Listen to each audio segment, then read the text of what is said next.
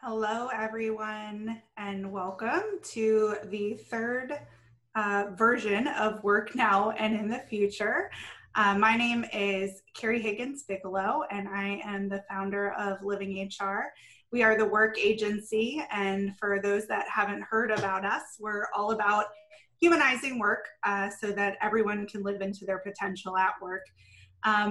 I'm really excited. This event today is going to be all about what you can do right now and for the future, which, by the way, I think we're at the future, to take some actions that will ultimately help the people in your workplace and help the business. We have an amazing panel today, and I'm really excited to hear the conversation. This is a super casual event. It is a dialogue. You will hear us talk about a lot of really interesting components of what is happening to work, everything from commercial real estate to RPO, to the gig economy, to diversity, equity, and inclusion.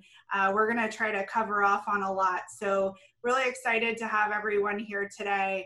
And if you have any questions, feel free to chat them up. I'm going to hand it over to the amazing VP of Creative of livingHR, Amanda Herring, and ask our panelists to hop on video, and we'll go ahead and get started.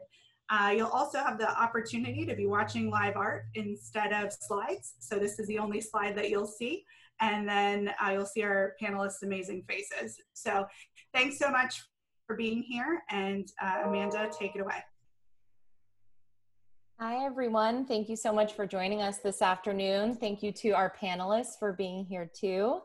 And so I'm the Vice President of Creative at livingHR, and I'm really excited to host this incredible group of thought leaders this afternoon who will talk all about work, making work right now, and just opining on where we might be headed in the future. I know we cannot predict that right now or ever, but especially right now. So we'll give it our best shot to at least have a dialogue around it. So before we jump in, a few housekeeping items for everyone.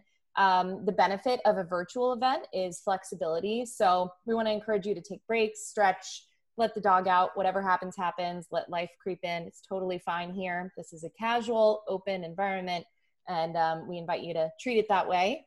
On Zoom, as participants, we aren't able to see your faces or hear you, but we can see your names, and we can see your participation via chat and the Q&A feature in Zoom. So we encourage you to use that as we go and add your comments and questions in the chat, interact with each other, ask our panelists direct questions using the Q&A feature, which is right at the bottom of your screen. And we'll revisit those at the end of each panel. For the majority of the event will feature real-time virtual illustration of your words here today. So our friends at the drawing booth are going to be joining us and doing a really great, amazing illustration as we go. So we'll share this final piece with you after the event. And you should be able to see panelists as they speak either at the top or to the side of your screen too. So the most important thing I wanted to cover was that this event features an open dialogue and honest discussion and is a place of respectful exchanges. So anything outside of that, this is not the place for it, and it won't be tolerated. So just note that we're actively cultivating an open space here, and please be kind to one another. Please raise your hand and your voice. We definitely want inputs and opinions from attendees, and we're all just here with a willingness to learn, and that's what this is all about. So we're gonna talk about how in the world we handle the world of work right now, like I said. And so two of our friends who will introduce themselves right after this, Jared with livingHR and Cynthia with TriNet, will be your moderators today. But before they hop in, I wanna remind everyone of our agenda. So we'll have two panels today. The first conversation will focus on diversity, equity, and inclusion, talent brand, and finding your brand stand as an organization. And we'll talk about what that means. But in that first conversation, we have Anna Brown, and she is the Director of Global Diversity and Inclusion at Baker McKenzie. We have John Wilson, the CEO of Wilson HCG. Ilya Brodsky, the founder and CEO of Van Hack, and Ashley Moore, founder and CEO of AM Public Relations. And then in our second panel, we will be having a conversation and discussing how we design work for a more flexible future. That's one thing we can probably be sure of. So we'll talk about remote, gig, space, and leveraging tech. And in that conversation, we'll have Katie Evans-Reber, sorry, that's my dog, Vice President of People and Culture at Winolo. We'll have Ben Eubanks, Principal Analyst at Lighthouse Research and Advisory. We'll have Scott Garlick, Managing Principal at Cushman Wakefield, and Robert Kropp, the co-founder of Syncaroo. So please be kind, please be interactive. It's tough as a panelist to speak into the internet and get nothing in return. It's weird, it's different. So please interact and show them some love as we go. And I will hand it back to you, Jared and Cynthia, to kick us off. Hi, everyone. My name is Cynthia Cancio Perez, and I've been in the work of world and people leadership for 15 years, probably more, but I don't want to age myself. And most recently, I am working with TriNet, as Amanda shared, as a director of talent acquisition. I've been friends with the livingHR team for years now, and I was honored to be part of the discussion with this awesome panelist. So can't wait to dive into the discussion. And before we do, I'll kick it over to my co-host, Jared, to introduce himself. Thank you, Cynthia. My name is Jared Fitzpatrick. I am a new member of the livingHR team, but very excited to be here with you today.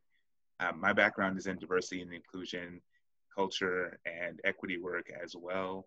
I also spent a number of years in management consulting. And so I'm extremely excited about the panelists that we have, because just based off the titles alone, there are some really strong people I think that we're going to hear from today. But I don't think that the titles often tell the whole story. And so what I would love to do is to ask each panelist if they would just share a little bit about your personal story, why you do this work, because the reason is different for each one of us. Tell us about your company. And also, I think the topics that we're going through are very deep. And so I'd like to just hear a few words from you about what these topics mean to you personally. And we can start with John Wilson, if you'd be willing to come off mute and just share a little bit about yourself to start. Sure. Thank you, Jared. Yeah, so I started this company 17 years ago, and I think all of it, kind of your motivations change as time goes on and the company evolved. And I think now a lot of it is based on seeing others succeed around you, whether that is personally or professionally, but that's really the biggest motivator for me right now, is making impact with our clients and making an impact with our people and watching both of them grow. Awesome, thank you, John. Next, let's have Ashley. Hi, everyone. My name is Ashley Moore. I started AM Public Relations almost a few years ago. We're based in the Orlando area, but we service clients mostly in business services, technology, and healthcare all around the world. You know, small and mighty team, but we do a lot of work in media relations and content creation and content marketing. And my passion is in the healthcare space in particular. I do a lot of B2B work, and so it's a lot of impactful companies and clients who are doing really interesting and impressive things. And so I love helping them cultivate their story and figure out how they can develop a unique voice. Obviously, from a PR perspective, we are ourselves as a company, and all of the clients are, you know, looking at ourselves and at each other and figuring out, you know, are we saying the right things and have we been saying the right things? So it's been a very interesting and eye-opening time for working in public relations.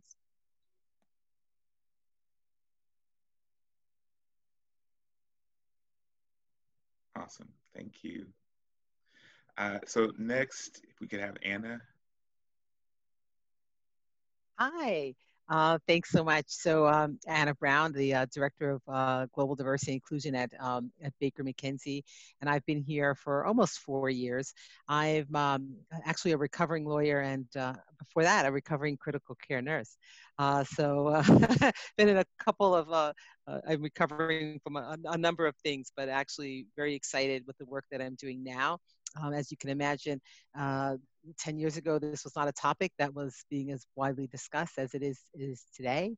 So it's very dynamic and I think part of many different discussions and narratives. So happy to be part of this conversation. Baker McKenzie is a global law firm, and this is part of the DNA of our organization, and I do this work around the world. So thanks. Love it, love it. And last but not least, Ilya. Thanks, Jared. Hi, everyone. My name is Ilya. I'm the CEO and co-founder of VanHack.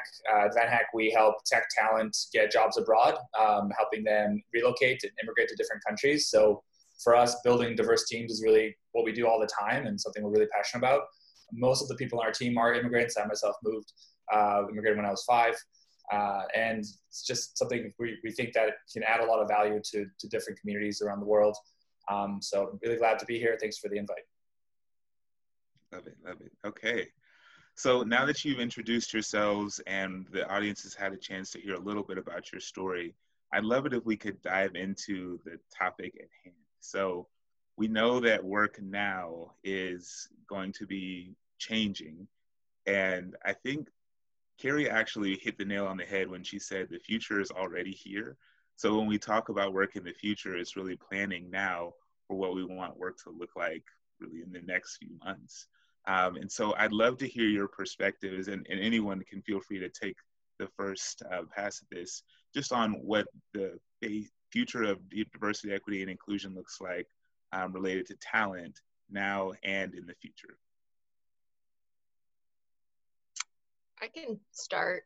So I think it's not especially for a services-based business like myself, it's been interesting not only for the talent that I bring on, and important that we're looking at ourselves and opening up those conversations, but looking at the companies we engage with, the clients that we take on, looking at their businesses with a different eye, looking to work with diverse businesses and businesses that not only support diversity and inclusion, but also, have leadership, diverse leadership, and, just making sure our own client base is representative of what we want our company to be as well. So that's been an interesting place for me from a services business where I really control who we work with, and making sure that we are bringing that into the scope of how we consider working with someone or not.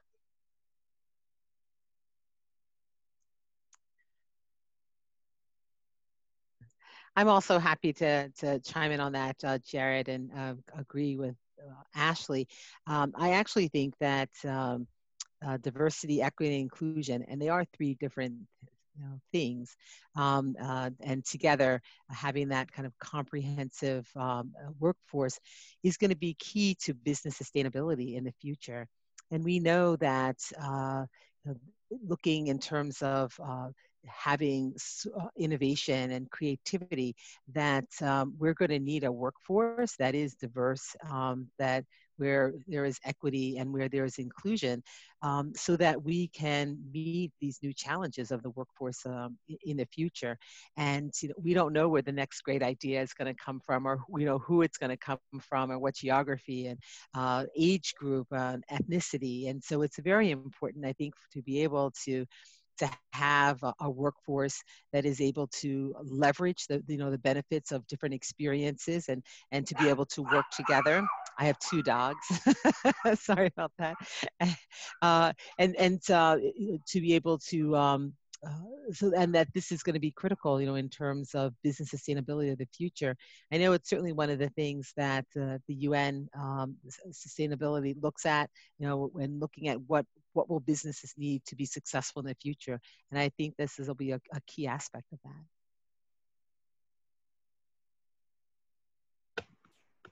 Did anybody else want to weigh in on that one? Sure. I think a big thing that's missed in a lot of the strategy that we're hearing from not only our clients, but even in the media around this is, companies coming out saying they're committed to hiring X. And I think the thing they need to do first is look inside, because you have as you talked about inclusion, if it is not that type of a place to be or work, you can hire people all day, whether they're going to stay, flourish, grow.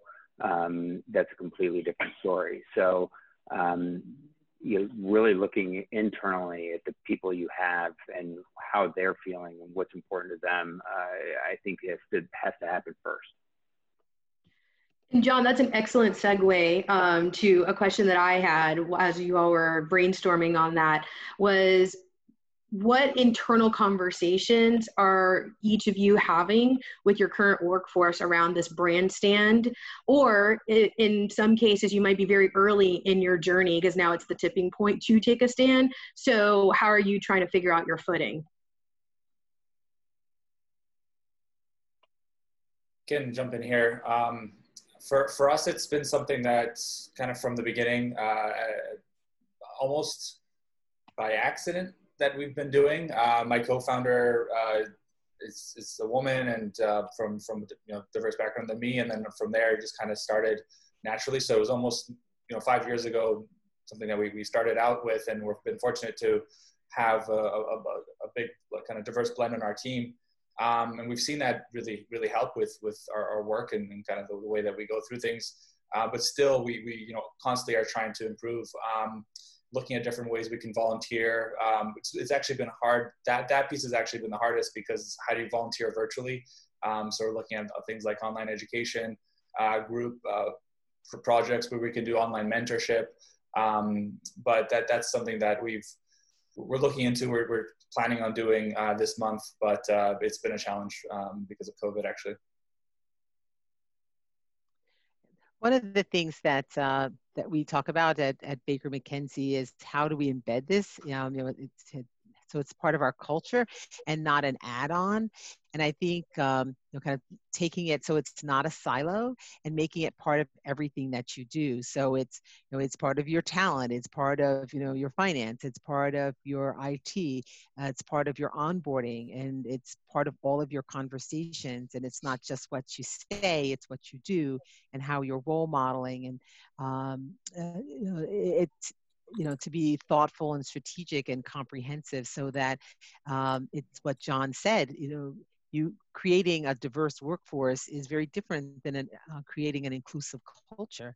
And so bringing in people with different race, ethnicity, experiences, and all the rich diversity that we have, but then not being able to leverage that so that we benefit from that, where people feel they can be their best and do their best, and kind of bring their authentic selves, and realize that when we talk about inclusion, we are talking about everyone and not just particular groups.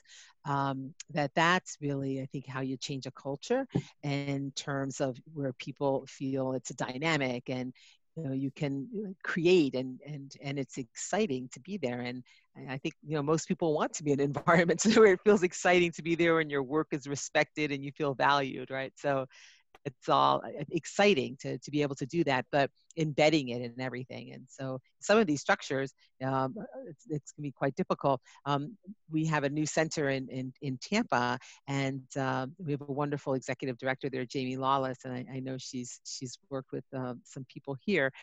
And she was just amazing, because she made it part of the foundation when we opened that center. It was always part of the strategy. It was always part of the matrix and the fabric. And she's really built on that. And it's an amazing, diverse and inclusive team in Tampa, as well as other places too. But I wanted to mention that because it's in Tampa, and I know people part of this conversation have been part of that effort. So we're grateful. I work with a lot of small businesses and sometimes startups, some larger ones too. And it's almost like it's not a different conversation, but I think sometimes and even for us being small, like we're a team of five 5 people. So, you know, I think that the bringing up the idea, I think John brought it up, of educational opportunities, and, you know, making, I'm it, not just in terms of bringing in diverse team members or being inclusive, like that can be more manageable when you have such a small team. So if you don't feel like you know exactly where to go with changing your hiring or, you know, diversifying your team, there are a lot of educational opportunities just for you to make sure you're leading the way on your team and everybody to be bettering themselves as humans. And so I think that that is a really important message for small businesses and boutique businesses who don't maybe necessarily face such daunting day-to-day diversity, inclusion, and you know, equity challenges. So I think that that was a really, really great point, and just something I want to hone in on, because we are a really small business. And so for us, it has been looking at, you know, who we personally are as a small team of 5, how we all work together, who we're working with as partners, and how do we learn from others more, educate ourselves better, and grow.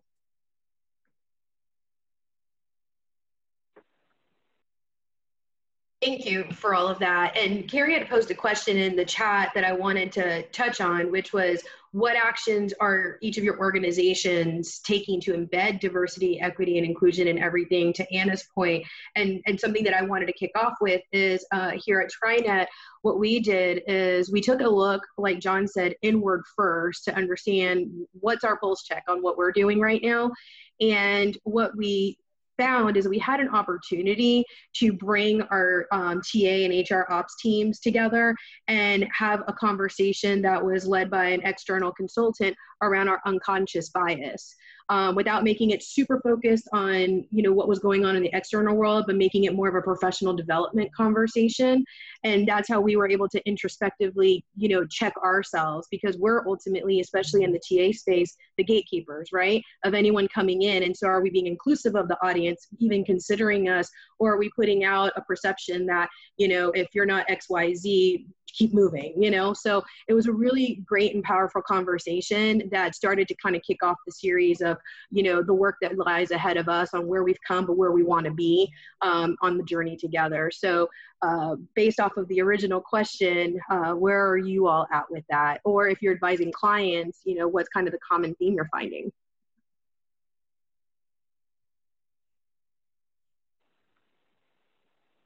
Yeah, I think it's a great question. I think there's a, you're either an inclusive culture or you're not.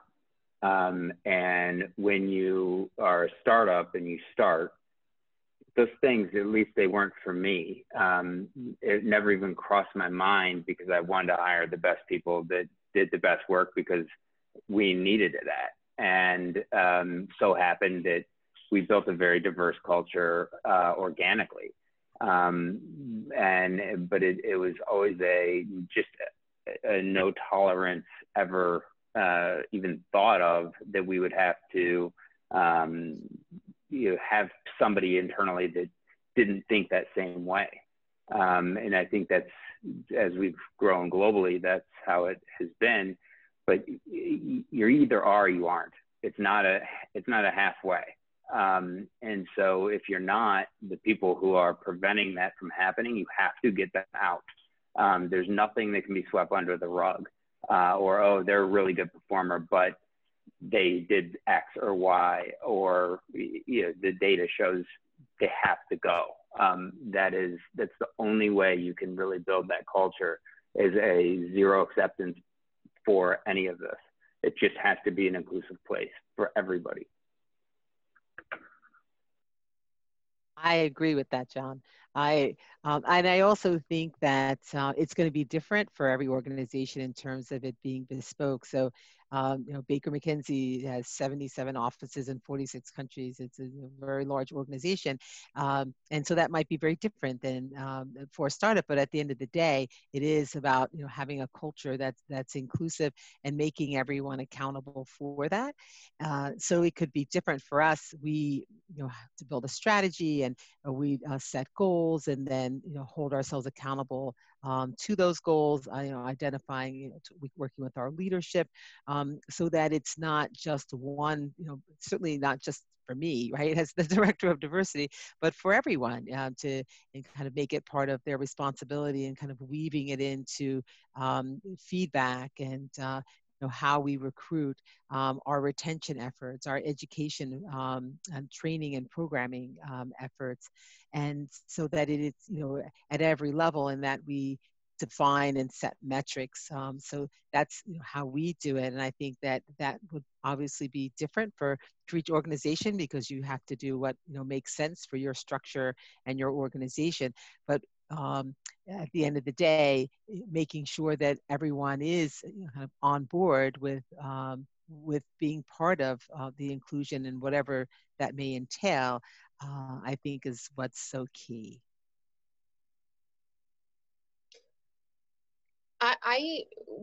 I'll speak a little bit to client conversations in terms of there's definitely a month ago, there was a lot of like, what do I need to post? Like there's this like a rush to put something out there that joined the conversation. There was, their companies felt pressure, large and small. And the dynamic with that pressure, I think, changes a lot depending on who you are and who you serve. And, I had some clients who didn't feel it so heavily, and then I had others that do. And it's like, should we immediately post this, Instagram image that's popular and going around? Like, is that what we should be doing? And, I think that I don't know, for my clients, I feel like some of that that immediate like rush to outwardly look like you are doing something immediately has somewhat died down a little bit, at least in the conversations with my clients and who I talk to. But, I think it was a really important time to encourage people to pause and be more reflective and think about how they can truly post something impactful. I mean, if they wanted to post something that they liked, that's fine. But there were conversations about, should they be asking others to share it? And it's like, that's not what this is about. So, I think that it's been a very important time for companies to think about how they, authentically present themselves in this conversation. If it gets to a point where they need to be publicly displaying, because I'm working with people who are like discussing if they should take a certain story about diversity to the media and things like that. So, but is this surface level? Have we really developed this? Is this some rush because you're feeling pressure? Let's take a step back and really figure out what you are doing internally, what you really have the resources to be doing. Once you put this out there and promise this, then you've got to deliver on it. And so we had a lot of conversations, especially from startups, where it was like, should we do this? We're going to rush over here and we're going to do this. And there just didn't feel like a lot of, it wasn't out of malice, or, it wasn't them trying to not handle it correctly. They just felt a lot of pressure that they almost couldn't take a second and sit down and think through. So we had a lot of those conversations over the last couple months. I think one thing you said, Ashley, is authenticity. I don't think use Baker McKenzie as an example, but there are plenty of posts and conversations occurring about diversity at Baker McKenzie, specifically way before it was, I'm sure they didn't have to go to comms to say, can we do this or should we do this, because it was part of their culture and the way that it was. And that authenticity shines through when you see an organization that you may question versus one that is committed to it. Yeah. Just one thing to also jump in here. Similar experience for me when talking to our customers. We work with companies that are hiring senior software engineers, and they a lot of times stereotype, and they ask me a lot of these times, hey, where are the best developers in the world from? Like, which population, which country? And I always give the same answer of code has no accent, and it's not like there's one country where there's better developers. There's great tech talent everywhere. And I often deal with, negative stereotypes that people come from certain countries. And that's one thing that we're doing to kind of keep our customers accountable and tell them, hey, it doesn't matter what language the person speaks. Is it English, Spanish, Portuguese, Japanese? They can speak JavaScript. They can do the work. So that's something that we've seen, kind of very straightforward. Thanks, Angie. Aspect of giving people this feedback, and you'd be surprised how many times I still get that question. It's still very prevalent. So we try and educate showing case studies and things like that of people from around the world having success. I'm kind of wondering, what you said is kind of interesting to me, because some of the things that I see is that kind of this changing conversation with regard to generations. So that as I think millennial generations kind of redefined work a little bit in terms of having it is more meaningful and looking, at this in a different way than I think the generation before looked at this, and that it really is an important part of decision making in terms of where you're selecting where you want to work, and the culture is important, and realizing that this time, that a lot of time you're spending with people and wanting to be in environments where you feel that this is important. Initially, when I was a young lawyer, it was like, well, maybe minorities were thinking about diversity, but I think that has changed considerably, where lots of people are thinking about what do these environments look like? What is it gonna feel meaningful to be there? I don't know if that's the experience others are having. I very quickly, yes. I guess I'm maybe a stereotype here, where I quit my job 2 years after I was working in a mining company because I wasn't happy, making a good salary, etc. But decided to quit my job and move to South America to volunteer at a nonprofit in the slums of Rio. So it's like that's something that's very dear to my heart, and everything I'm working out. My parents didn't, freaked out a bit, but it worked out, and I think that happens a lot, right? With young people we have. Maybe we're lucky. I think maybe we have the safety net of there's a lot of opportunity, a lot of jobs, maybe compared to how it was before, because and also the fact that the online work with the decoupling of location and job also allows that. So I don't have to just look for a job in my own city. I can look for a job across the country or across the world, which gives me more opportunities. Not all jobs, but many jobs are like that. So I think it's not everyone can do it, but maybe this generation for the first time has a little bit more options, and we can afford to have that luxury of looking for something that we're really truly passionate of and not settling for it.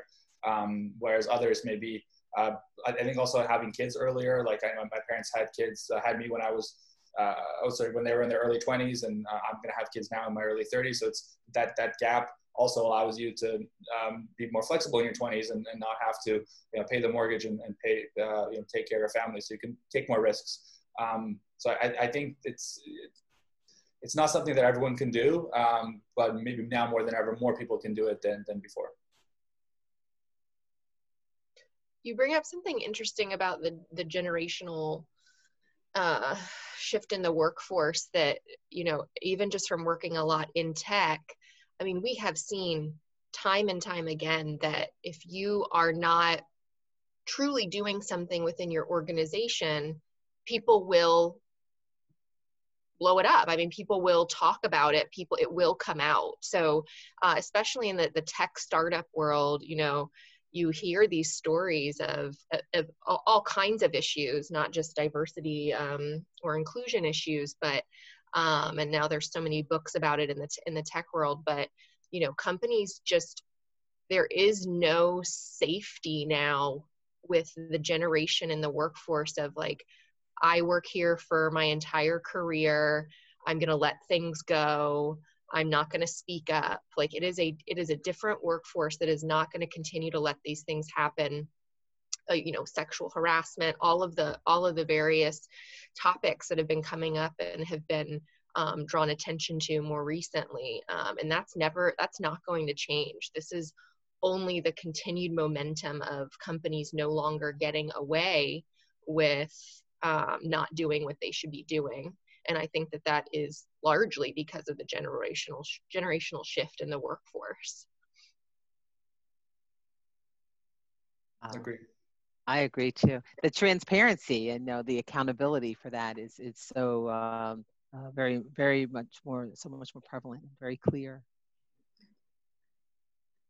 I want to ask a question. I've heard a few of you, really all of you, talk about the fact that you need to be authentic, that this next generation is going to demand transparency and accountability when it comes to diversity and inclusion.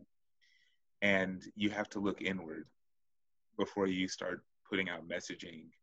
But thinking about the fact that there are a lot of companies who did put out messaging over the last 4 to 6 weeks and now are going to have to hold themselves accountable for doing the things they said they're going to do.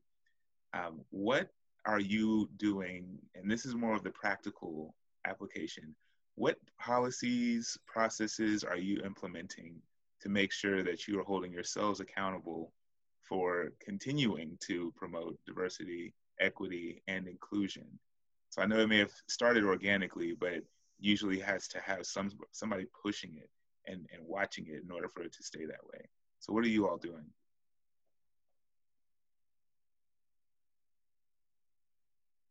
I'm happy to start off.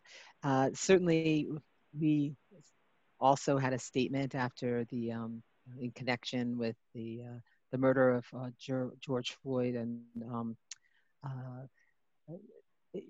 looking at the insidious and horrendous impact of racism, and that conversation that it has sparked globally. And since then, we've done a number of things. One is we had already been doing that work for a while, and so we had a focus on race and ethnicity, and had done a number of different initiatives, but we have established a global task force on race and ethnicity, also one in North America, specifically on anti-racism. In our North America offices, the time that people spend in a law firm, right, time is very important, and the time that they spend on doing diversity and inclusion work is they can get credit for that. It's valued time, the same as is working for a client matter. That was incredibly important, and so they now have up to 125 hours. We had an entire listening and learning with town halls and conversations and hearing from our colleagues. So much of this is you're sitting next to someone, you have no idea that their experience is so different than yours, and it was so helpful to be able to share that, so that it wasn't some person you didn't know in some place that you may never have been, but it's within your own organization, your own office, your own hallway, when we used to all be there. And so that was extremely powerful. And moving towards looking at our education programming. But the real hard work in a lot of the organizations is deconstructing where the biases exist. So, how do people get work? How do relationships happen? How does mentoring happen? How does sponsorship happen? So, kind of digging into that. We had, again, already started doing a lot of work around mentorship and sponsorship and such, and making everybody part of the discussion and having it as an ongoing discussion, not a one and done, so that it's something that's continually happening. And one of the reasons that I never ever thought I'd be a diversity professional, and quite frankly, when I became a lawyer, such a term didn't even exist. And so what really happened is that where, as a lawyer working on these things on a part-time basis, what realized is that things, you never made progress, right? And so things that are important, and as a profession in law, certainly equality and equity are kind of pillars of that profession. And so the way I think that diversity and inclusion came into being is so that you could have this constant focus on that, instead of kind of doing multiple things and working on a part-time basis. And so, and it has evolved, I think, from, now a lot of people are focused on the inclusion and belonging and engagement. So it continues to grow. But those are some of the things that we've done, and certainly would like to hear of others. And again, I think it's so each organization does what's right for them, right? everyone's on a different place, a different journey. Yeah, agreed. Yeah, Jared, I would advise most companies to stay away from policies and procedures and things you write out. I mean, I don't know how many people who are on this call have read their company's employee handbook in the last 6 months. I think it's about communicating, educating, accountability, and then that turns organizations into being authentic about inclusion. And as Anna mentioned, I mean, everybody on this call saw someone get killed on TV. And if that was an eye-opening for everybody enough, those people in the organization that are policy procedure isn't going to do it. It's changing culture inside organizations. It's not something written down. If I could just follow up on that, John, I think that you make an excellent point. And, part of the point is that you're the CEO of your company, and it's leadership. It's hearing from you, right? The CEOs, the leaders who are saying this is important because you're setting the example and the role modeling. And I think that's incredibly important. People, it's like less of what you say and a whole lot of what you do, right? So I think seeing that and hearing from leaders is so important.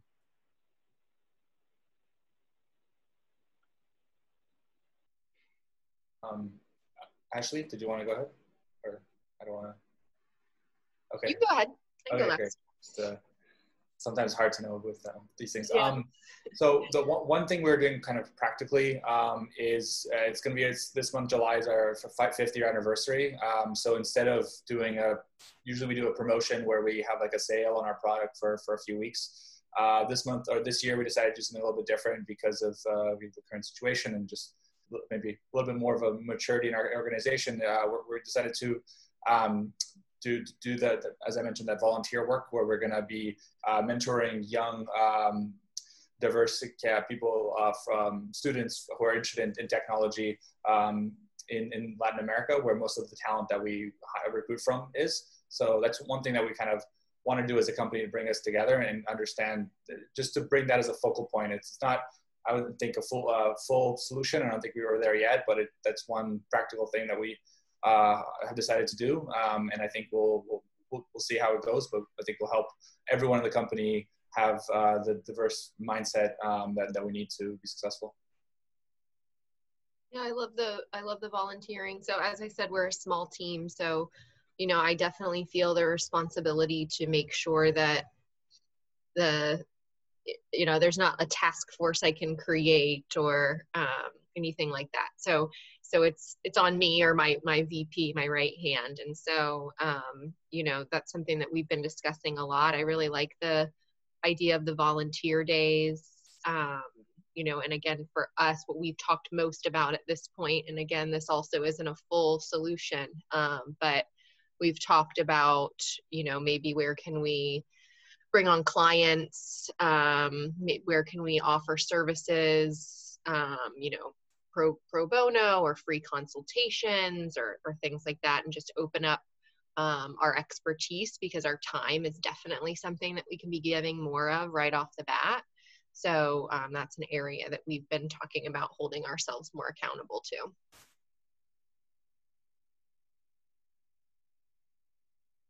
I'm curious to hear from Anna and Ashley and John and Ilya, that what do you think the talent is really looking for in making a decision about whether or not they want to look at your employer or a employer in deciding about talent brand? I mean, I think to your point about generations, Anna, and Ashley, that it really is, it has changed, like what they want and what they're expecting. What is that that you think they're looking for?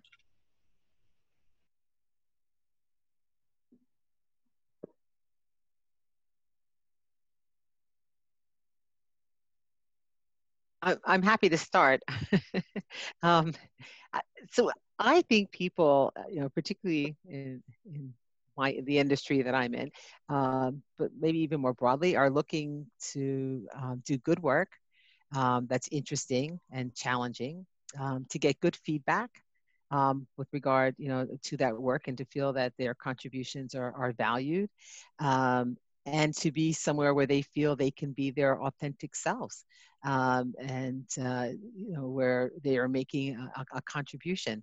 And so that, can be how that happens could be in different places. But, honestly, I see that as being a very successful formula where, people most people want to do the work, that they're excited to do that and to feel that it's appreciated, and that they're getting some development and being engaged with their colleagues. Awesome. So Carrie, you didn't call on me, but I'm going to chime in anyway.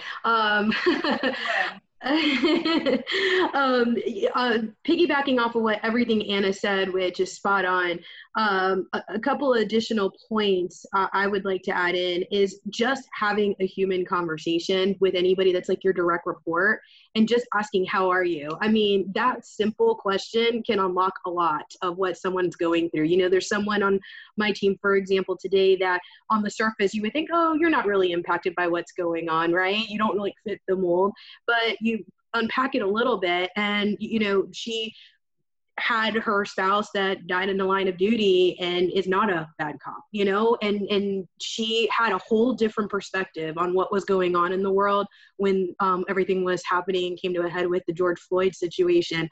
And so just asking and not assuming, I think, goes a long way. Taking it back to your original question, Carrie, about what is the talent looking for, they're all curious on, I would say, the top 3 things in addition to what Anna's already said, which was, how have we responded to COVID? What has our company done to pivot and adjust to this new world that we're living in that doesn't seem like is going to go away anytime soon? And how do we feel about family life now starting to blend in and not be separate in the traditional world? Earlier when we were doing mic check, my kid came in and wanted to say hi, and are we that company, or is your company that company that's going to embrace that and be okay with it because you trust the talent that you hired to execute on the work that you agreed upon? Trust is a big word there. I think that we all, as humans, whether we were working or not, it's the foundation of a relationship. So I think that that's a great point, Cece. Yeah, trust is what I was going to chime in on. Even someone who is fresh in the industry, I think that they just want to be trusted and they want their opinion to matter. At least in the agency world, it's kind of notorious for there's the bottom rung, you come in, you work really hard, you have a very defined role that's kind of minimized and not appreciated as much as it should be. That's at least sort of how agencies and PR and advertising and marketing have been sort of built traditionally, not all of them, but and so there's kind of a babysitting gig for the managers, and it's one of the reasons I ended up leaving and starting my own company, was because I just didn't want to babysit anymore. And so I really look to hire people, and my team, even to the most junior person, is I feel like I can trust them. I can trust them to do their job. We implemented remote work, and I know that's a whole nother conversation in a panel coming up, but that was always a situation for us from the get-go for multiple reasons. But they want to feel like they have a seat at the table where appropriate, and feel trusted that they're going to do good work.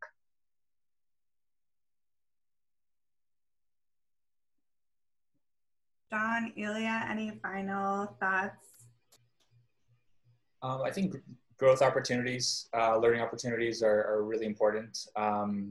If you show people that there's a path that they can take and that'll lead them to XYZ place that they want to get to, I think that's really, really important. I think to Ashley's point, people don't want to be kind of in this paying their dues as much, or at least they want to know that paying their dues is worth it and what those dues will get them. I think if you make that really clear, that'll really help with talent attraction. And I think as things keep progressing, all of our new normal, life and work are going to be bleeding together a lot more than they ever have. And so you're going to see a lot more of people's lives that are your coworkers that you may not have known before. So it goes back to what's important to people in their lives personally. We talked about trust, acceptance, growth, education. If you just as an individual think about what's important to somebody that's now bleeding so heavily into work, and especially with the work anywhere aspect that I think we're all headed to.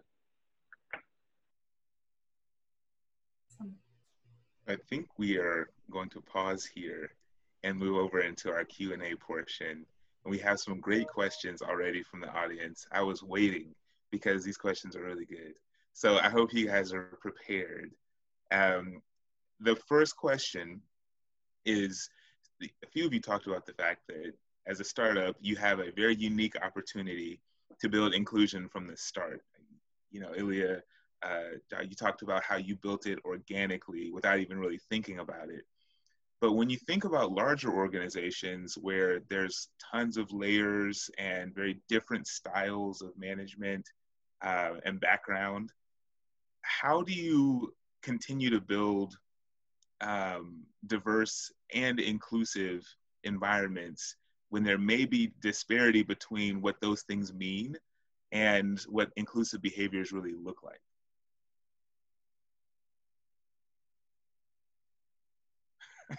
I see shocked faces. So that seems like one for a professional, maybe Anna. He did say startups, right? So I didn't know if John wanted to say something about that. I mean, I think that that goes back to just, you know, we're all human beings, and like, what is acceptance and inclusion for you as a person? And I think sometimes we overlabel things versus understanding that, you know, at the end of the day, everybody has a lot of similarities, and being able to celebrate differences and making that part of the culture, the celebration of differences. You know, regardless if you're a big company or a small company, but not making anything taboo, where we can't talk about this. Just the open dialogue and communication, which in most organizations becomes the bedrock for trust. And once that's built, people open up and they feel safer. You know, the point about management styles too is, I mean, I think that there obviously can be a span or a range in management styles that you have in your managers, but you also, I think, should be hiring for a certain spectrum of management styles. I mean, that's also something that you're going to look for. While there's some differences there should be some continuity. All of those managers have to work together. And I don't mean differences in their opinions on diversity and inclusion necessarily, but I just mean in terms of how they, you know, run their team. Obviously there'll be some differences, but if there are going to be core values that you've established that influence how someone manages your people. And so you should be making sure that a manager, you know, their primary job is to make sure that they can hold all of those, and that's not something that's differing between all of them. Yeah, you know, so much of this, when we go back to, you know, talking about trust, and in order to get there, and one of my favorite people is Brene Brown, and, you know, the work that you're doing has to be done around vulnerability, you know, in order to get to trust. And so it really, these are about establishing relationships, and it's work. Now, it really is work to establish relationships, and it's talking to people and understanding, you know, there's, you know, the difference between what you intended and how someone, what the impact may be, you know, what you intended and how others may have perceived that. And so a lot of that, I think, happens through establishing these trust relationships, but you kind of have to expose some of who you are, and you may make some mistakes along the way as well, but all of that, I think, is kind of being vulnerable to and open to conversation and to change and to pivot, so that you are getting to the right place. I love that, Anna, the humanizing the work persona, right? I felt early in my career personally that I had to be, Cynthia at work and Cindy not at work. And, now my worlds have kind of collided where I have no choice. I have to be me now. So thank you for that. And another question that we had was, someone's curious about that they have spoken with so many colleagues recently who work at companies that don't focus on diversity and inclusion. So how can someone appropriately coach up to stress the importance of topics and ask for more action around this?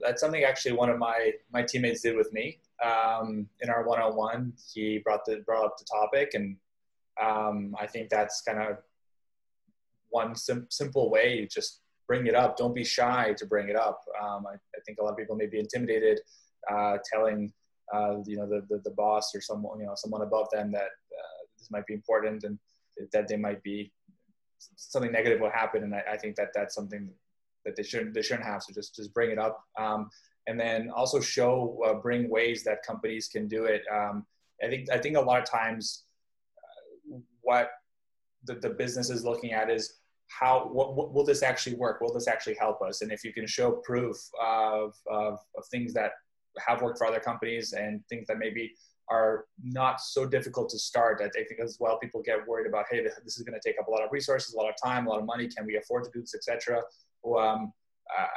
I think if you show something that's maybe a crawl